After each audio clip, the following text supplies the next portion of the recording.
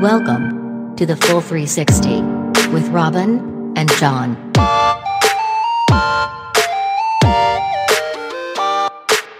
Have you ever jumped out of a plane? No. Why would you do that? I think it's a good question. It's a valid question. Yeah. I jumped out of a plane. It was really fun. Did you really? I didn't know that. I did it in Australia. I think maybe it's toxoplasmosis. Maybe it's the risk-taking parasite. We might have discovered that I have it and you currently don't. That would be a great survey to do. All people who jump out of planes just check what is your exposure level to cats? Yeah. Well, you might be interested to learn that in 1948, 76 beavers did jump out of planes. I'm sorry? Well, now, let me clarify. They didn't jump out of their own volition, unfortunately. That would have been cool. No, because that's not a natural place to find a beaver falling from the sky. So unfortunately for these beavers, they were put in boxes, in wooden crates, with parachutes attached to them, and then thrown out of planes. So I guess the question I should have started with is, have you ever been locked in a wooden crate and thrown out of a plane? Well, you didn't ask me that, John. Yeah. Oh, okay. Now we're getting somewhere. As it happens. Okay, well, if you were a beaver in 1948 Idaho. Idaho? I think it's Idaho. Yeah. I don't know why, but that makes it better. Then basically you would have been going around doing your beavery type things, industriously taking trees down and creating wetlands. But unfortunately, lots of people in this post-war boom wanted to move into these beautiful wilderness areas in Idaho. And the beaver population was deemed too high for all of this development that was going to go on. So the Idaho wildlife managers wanted to relocate a number of the beavers, 76 of them. It's an unusual number of beavers. I don't think they did them all at once. I think it was over time. Like, what happened at number 76? Like, well, nuts to this. We're not doing this anymore. It took that long to figure out it didn't work. Right. No, they maybe wanted to leave like 24. Let's say if there were 100.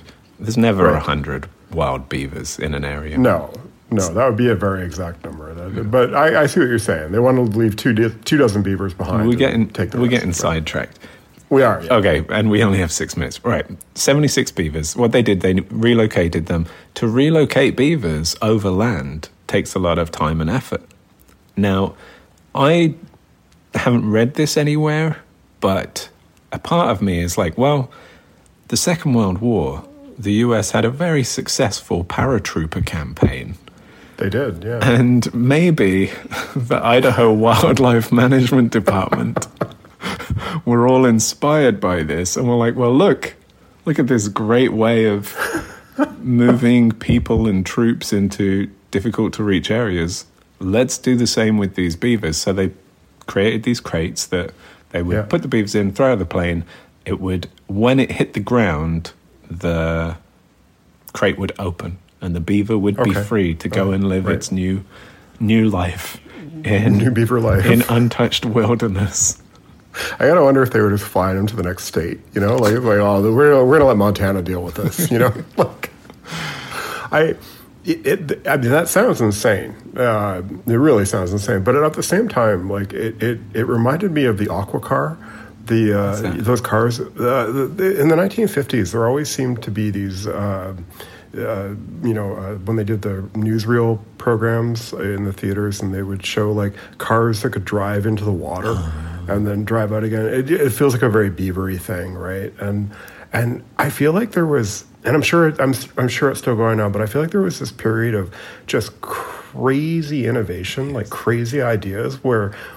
Maybe because there was a little less regulation on the crazy ideas. Yeah. So they would just, like it just took one person to say, hey, let's box up some beavers and toss them out of a plane and see what happens. You nailed it. It was like the Wild West of pre-regulation pre-awareness of animal rights and safety protocols. Yes. It was just, hey, I've got an idea. It may sound a little crazy. And everybody sitting around the table is like, you have our attention.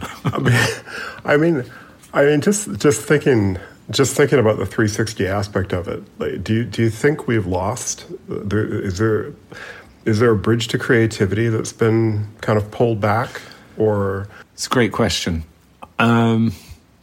I personally, right now, where I'm standing right now, would say what we've gained is more safety and second checks and third checks.